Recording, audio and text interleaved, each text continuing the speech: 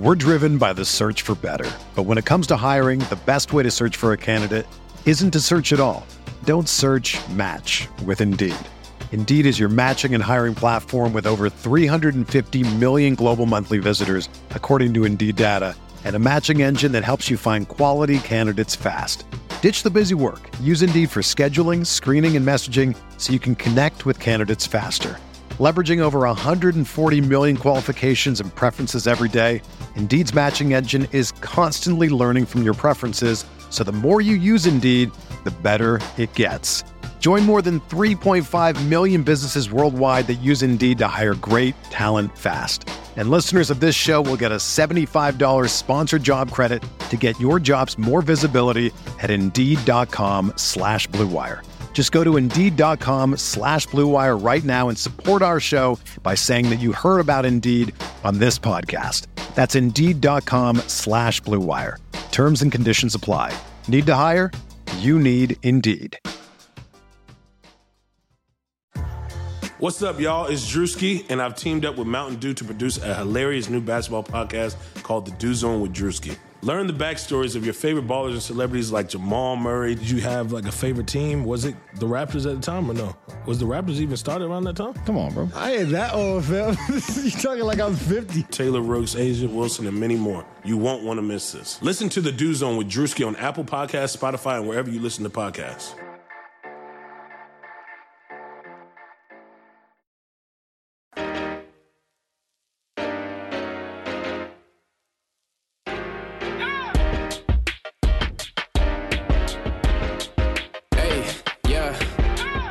Like Kobe in the fourth quarter. This is the Dane Moore NBA podcast, brought to you by Blue Wire Podcasts. And tonight's game in Charlotte that the Timberwolves ultimately lost, 120-114. It will obviously be labeled as the LaMelo Ball versus Anthony Edwards game. But I think tonight proved to be a lot more than that. The number 1 overall pick and number 3 overall pick, they did both put up pretty gaudy numbers in their first game against each other. Edwards, if you didn't watch the game, he had 21 points, 6 boards, and 3 assists. While Ball had 20, 11 boards, and 4 assists. Ball was a more efficient 8 of 15 from the field, while Ant shot 9 of 21. But really, like I said, it proved to be a lot more than that. And I think just in sort of watching the game, it kind of brushed over the fact that COVID was lingering over this game. And Karl-Anthony Towns kind of pointed that out to us after the game, that, you know, really the biggest storyline from this game was the fact that Charlotte had PJ Washington ruled out from the game an hour before the game started due to, you know, a positive COVID-19 tests. And yeah, I mean, this is just us being stupid and normalizing COVID to a ridiculous degree, but I don't know why I wasn't thinking about that when it happened. And you know, specifically for Cat, I would assume that was pretty dang weird for him to go out and play in a game where it was likely that somebody on the Hornets, or certainly possible that somebody on the Hornets, also had it. So I just want to play what Cat had to say after the game, because I think it did provide some good insight there. An extended absence, they say the first game goes okay, and the second one is when they kind of feel the effects of it. Just how did you feel physically out there, you know, for the second night and get back to it? For sure. I was winded in the beginning, but, you know, it was different. It was different for us. It was different for me. I'm not to make excuses or anything, but the Charlotte with their COVID situation, that bothered me a lot. And Ryan knew it, and coaches knew I wasn't, and, you know, I got to be better, but I was mentally not there in the first half. That COVID situation really spooked me. I don't know, it just triggered me. And my teammates knew it, and they were there to support me. They understood that it was going to be tough for me early on, but it spooked me a lot. And to say I was scared is the least thing but second half, I felt better. My dad calmed me down, so thanks to Papa Towns, but he calmed me down. And but, you know, I definitely was winded early on. But just got to keep fighting, just keep fighting to get my shape and get back in rhythm. Carl, did you not think the game should be played, or how were you kind of approaching when you found that stuff out? We all kind of were worried that the game wasn't going to be played because we were already warming up. But for me, I immediately was triggered by it, and that's just answering the questions honestly. I was immediately, triggered by it, and I don't know. It just brought up so many things I've been through, and it affected me in such a way where basketball wasn't important anymore. And I remember going up to Ryan and say, Ryan, are you sure we should play this? If those guys got some COVID positives and we're playing with guys who are around these people. And I was one of those guys that was negative today, and then tomorrow was negative as well. And then the next day I was positive with COVID and a bad case of it. So I understood what the situation was for me. Not knowing, what the timeline for their cases and stuff like that. I didn't know if they were contagious, not contagious, how well was the tracing, the contact tracing was, and all that stuff. So I was more worried for the guys, and I was worried for myself. And I just had COVID, and I have the antibodies, thank God, and I'm very high on it, but I was more worried for our guys. I don't want them to go through what I went through and even have to even come close to it. So for me, it was me just thinking for them, this is not a situation to play with, especially if you got someone positive. And, obviously I prayed very hard, especially in the first half for the guys on the other side, and asking the players on the other team and how the players were doing and staff was doing, and seeing how their symptoms were and anything was, if I could give any insight or anything like that. So I don't want this show or any show to be a COVID podcast. A lot of us, we're coming to basketball for an escape, from COVID. I do prefer to talk about what the team actually looks like on the floor, and tonight I'd love to talk about what the Cat and Ant duo looked like, or how Beasley and Cat, split looks, so forth, all that sort of stuff. And we're all just so antsy to see this team back at full strength, and I think we want that more than anything, probably even more than wins. We want to see Cat, D'Lo, Ant, and Beasley all play together. And COVID does tie to the basketball part of that, because, playing a basketball game tonight very well could lead to a Timberwolves player testing positive for COVID tomorrow. It could certainly have been incubating inside of one of the Hornets players, and that could literally lead to Beasley or Edwards getting COVID themselves. And you just think about it, when Juancho and Cat tested positive, that was after the Memphis game, and they test positive the next day, and then the day after that, Jonas Valanciunas tests positive, and that's who was guarding Cat that whole game. It's not that hard to connect some dots here, and I just think it would be such an unnecessary blow to the little excitement that surrounds this Timberwolves team right now if anyone, but specifically Edwards or Beasley, were to test positive tomorrow or the next day. That would just kill 2 more weeks of this season. So that's, as I'm just kind of sitting there after the game, that's where my head starts going, is just to the idea of excitement, and how I feel like excitement is getting stomped on. And, specifically for Cat, it's weird. This is so bizarre. He's just like emblematic of how messy this all is. And I'm sure a lot of you got to see, Carl's post-game comments after his first game back, and obviously he shared a lot of the details about what he went through with COVID, but really he talked about being excited to be back, playing. And before that, a year ago, I remember how excited Carl was to have D'Angelo Russell here, to be able to be playing basketball with one of his best friends. And I just feel like his excitement is taking blow after blow. And honestly, I'm just curious where Cat's excitement level is for these final 46 games of the season. So this is what he had to say. Carl, I guess I'm just kind of curious about your overall excitement, because I think sometimes I'm imagining this is extremely confusing for you. After the last game, you sounded so excited to be back out on the floor and playing, and then tonight is this whole other whirlwind. And you have the rest of the season here where I'm assuming you're excited to play with your friend D'Angelo and all these different things. I mean, how do you balance that? Where is your excitement level at just when you look at 50 more games this season? I'm excited. I'm excited because of these guys, but obviously, today's not one of those days. I'm excited to come in front of here and talk to you guys about not only a loss, but something that we could have lost more than just a game today. And,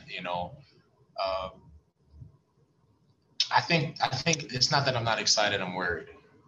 I think that's the more of the word that describes what you're seeing right now in this Zoom. I'm just worried. It's not going to stop, and the world's just, especially America, is just getting more and more COVID cases. So I'm just worried, and my heart goes out to all the people that have gotten COVID, and the families have been affected by the. I just couldn't stomach seeing one of my guys get it and not being able to do anything. I've already had that situation once. I'm not trying to have that one again. So I'm just going to keep doing what I can to keep everyone healthy as possible, and just keep stressing how important masks are and just being responsible professionals. Those weren't the only fireworks that went off post-game. Malik Beasley, he had some words, and it was surprising. I mean, Malik's really kept his head down for the majority of this season. He's quite frankly, for me personally, when Malik comes up to talk post game, it's not all that exciting. He's pretty boring because he's, intentionally not really saying anything. And I think how we've seen Malik be frustrated at times this year is in his body language. And I think we understand some of that frustration in regards to not getting more shots, specifically at the end of the games. And I think we all know that it would make sense for the amount of minutes he's playing to have been, they've kind of been suspiciously low. That would be, something to be frustrated about. But yeah, I mean, Malik hasn't said anything all year, and he's been quiet. And tonight he wasn't. We had our first official on the record shots fired at Ryan Saunders' comment, and I'll play that for you here after a quick break. But it's worth hearing Malik's full comments.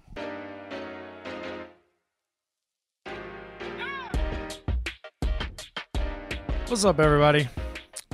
We have something to tell you about here at Blue Wire, and that is that we love sports betting. And whether you've been betting for a while or you're thinking about getting started, we want to let you know great resources for sports bettors, and that's the Action Network. The Action Network is where sports fans go to bet smarter and experience real financial gains. In fact, their Action Network app was recently named the best app in sports betting. And with an Action Network Pro subscription, you can unlock the very best of the app. When you sign up for an Action Network Pro subscription, you can access the Pro Report, which includes expert projections for every game. You can see money and bet percentages on every game. You can see the teams professional gamblers are betting on. You can take advantage of pro systems, which match winning historical betting trends with the latest games and lines. You can track every bet you make and get alerts in real time. So if you're looking to bet smarter, an Action Network Pro subscription is the way to get started. And for a limited time, our listeners can receive 50% off an annual Pro subscription. Just go to actionnetwork.com and receive 50% off an annual subscription when you use the code MOORE50, MOORE50. This offer won't last, so go to actionnetwork.com to sign up for a Pro subscription and use promo code MOORE50 to receive 50% off and start betting smarter today. All right, before we get to Malik's comments, I do want to say that this game specifically is a really interesting game for him to have blown up. Yeah, he actually played the entire first quarter of the game, all 12 minutes, and then he stayed in the second quarter to keep playing. So in this game, he was playing, but I almost feel like that's more telling that in a game where he played 37 minutes, he sounded off, and it's just how I take it is he's just done with being held back in any way from winning, and he wants things to change. I think this is one of those situations where a player, use the media to make a point? I feel like I'm in the best shape of my life. I feel like I need to be, used more because I don't feel like I get tired. And if I do, I tell the team to come get me. And then Cat, he's getting back into rhythm and things, and he's already doing well. The first game he had a double-double. Second game, I think he had another one. So just the way he's playing and the things he's doing for us has been tremendous. Any other questions for Malik? Malik, is that something you've voiced maybe to Ryan and coaches that you played more tonight? That yes, I can go more, and do you feel like that message has kind of been received? I don't know if it's been received or not, but I know that I'm in great shape and I know that I can play more. Even 37 tonight, do you feel like you can go beyond that? Yes. Malik does have a point, right? I mean, prior to tonight, he had only played over 35 minutes in 5 of the first 25 games of the season. I mean, LeBron averages 35 minutes per game. And in one of Malik's 5 games that he played over 35 minutes, I mean, he needed overtime to get there. Just by star or even NBA starter standards, Beasley is not playing a lot of minutes this season. And it's not because he came into training camp out of shape. It's not because he's nursing an injury. I mean, really, he's the 24-year-old Malik Beasley is the poster child for a player who should be playing 35 minutes every night. What I thought was telling, in addition to not just pointing at the minutes, is Malik talked about wanting to get the ball more. And that's that's a second shot. And to be fair, it is harder, and I think we've talked about this on the pod in the past, and I think this isn't somewhat understood thing that it's hard to feed a player of Malik's style shots, right? Malik's a catch and shoot player, or that's what he's been used as, right? Since he's been on the Timberwolves. I mean, only 13.7% of his shots this season have come as a pick and roll ball handler, and only 1.6 of his shots have come in isolation. That's just 8 isolation attempts the whole season. I mean, the vast majority of his action comes either in spot-up situations, coming off of screens, or getting the ball off of handoffs. And there really is only so much volume you can get if those are the main tenets of your offensive diet, right? If you want to get more touches, you got to play more like Terry Rozier tonight, who had 41 points against the Wolves. For a player like Rozier or for a team like Charlotte, it's easier to feed Rozier a lot because he's used more as a primary ball handler. He isn't just a pin-down guy. He gets, and I mean, because of that, if you look up his frequency numbers, I mean, he gets almost double the amount of pick and rolls and isolation opportunities than Beasley does. So, I mean, on its face, it seems obvious that, okay, you just give Malik the ball more, make him more of a primary ball handler. But with context, I mean, that's pretty problematic for 2 reasons, right? I think Malik is significantly less productive in terms of points per possession when he is a primary ball handler. In those pick and roll situations, he's a 46th percentile shooter. In spot-up situations, he's super high volume and still 88th percentile in terms of effectiveness. Those are his strengths. And then, 2, even if you want to test to see if that pick and roll, the primary ball handler things could go up in effectiveness by giving him more volume, I mean, the second predicament is that this team already has 2 primary ball handlers that they're very committed to, D'Angelo Russell and Anthony Edwards. I mean, not to mention Cat, who is a primary ball handler when he gets the ball up top in his own right. So we're really running into a rock and a hard place situation here, right? Part of the answer is easy, play Malik more minutes, easy, and then run more off-ball actions for him. Those things can both happen.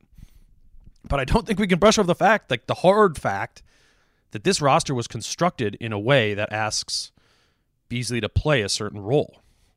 Has he been deserving of a bigger role? Has he, for killing it in his role as a spot-up guy? Yes.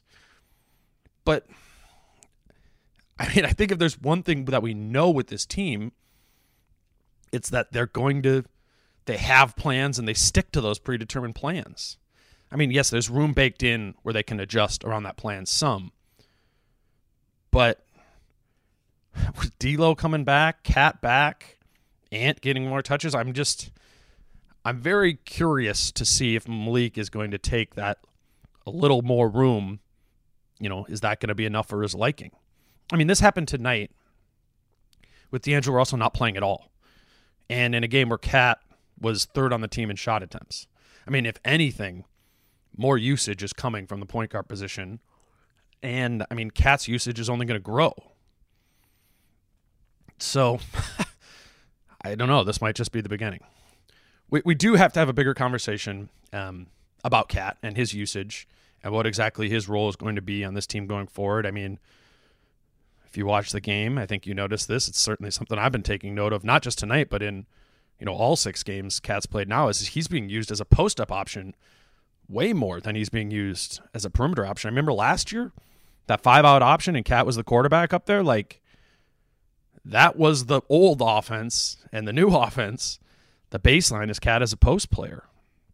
So, I mean, as these games rattle off, we do need to track how his usage in the post versus on the perimeter lines up with Beasley and Edwards. I mean, I think that's part of the logic that's going into using Cat in the post more, is because you have better perimeter options now. But I mean, Cat's a pretty damn good perimeter player himself. So I'm gonna give that another game before really digging into it here on the pod. The Wolves are gonna play again on Sunday night against Toronto. So we're going to leave tonight, it's Friday night, as a short pod, but I will be back after Sunday's game against the Raptors. We'll have another game of Cat by then, and we'll hopefully be able to have more of a Cat basketball conversation after that one. But until then, enjoy your weekend. I'm Dane. Peace out. How I'm feeling, man, I hope it never stop, yeah. Green and hot so you can find me in the crowd, yeah.